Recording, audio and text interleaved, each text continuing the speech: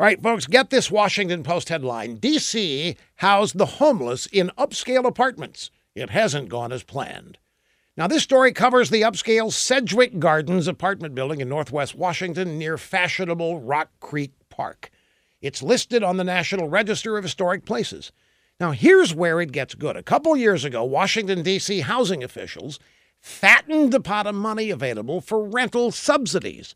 Their goal was to give tenants in high-crime, impoverished neighborhoods a shot at moving out of there and moving into high-end housing. What could go wrong? Well, some of these tenants moved into Sedgwick Gardens directly from homeless shelters or the streets.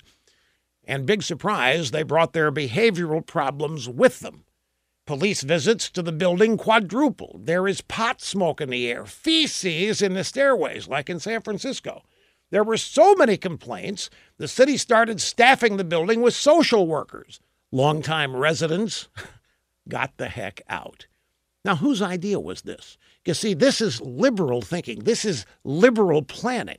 This is liberal policy. This outcome is totally predictable. It would almost be hilarious if it wasn't so tragic for the people who were forced out, the people who were paying to be there.